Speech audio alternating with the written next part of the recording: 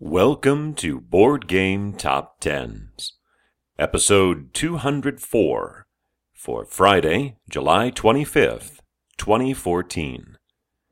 This is the GTS Distribution Edition, a quarterly look, we'll say, at the top 10 best-selling games according to a distributor, GTS Distribution. As usual, I like to note that GTS does not distribute some major publishers like Mayfair, publishers of Settlers of Catan, Days of Wonder, publishers of Ticket to Ride. So we get an interesting list of some perhaps slightly lesser-known titles, although in the case of our first one, not very lesser-known at all.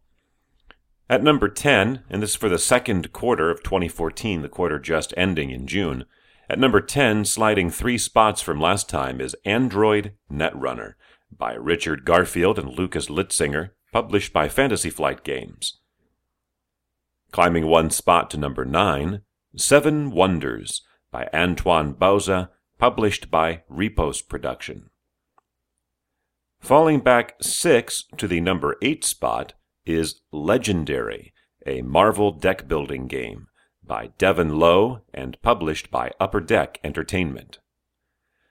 The first of our 5 full-on debuts for the list is at number 7, Masquerade by Bruno Faidutti, published by Fantasy Flight Games. Debuting at number 6, Legendary Villains by Devin Lowe, published by Upper Deck Entertainment.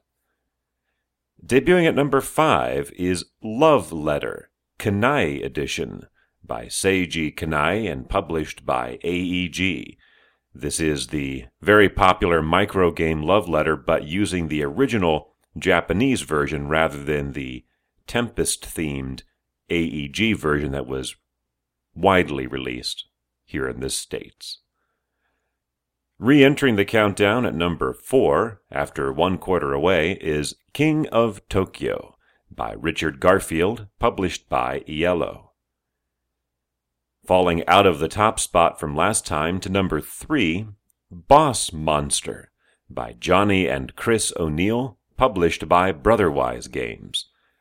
Just a brief aside, I was a little surprised to see this as the number 1 game for the first quarter.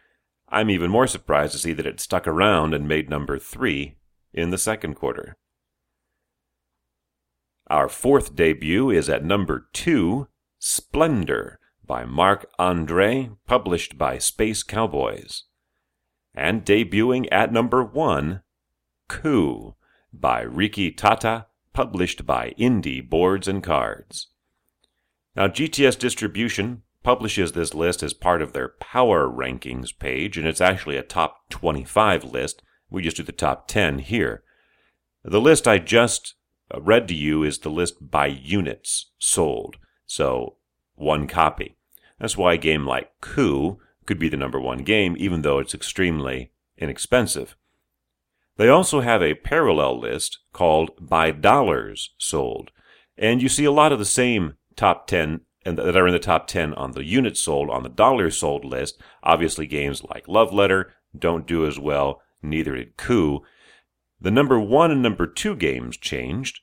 That's where Legendary Villains and the base Legendary game slot in at number 1 and number 2, and some more expensive and lower selling games like Praetor, which entered at number 8, and Francis Drake was at number 10. For Friday, July 25th, 2014.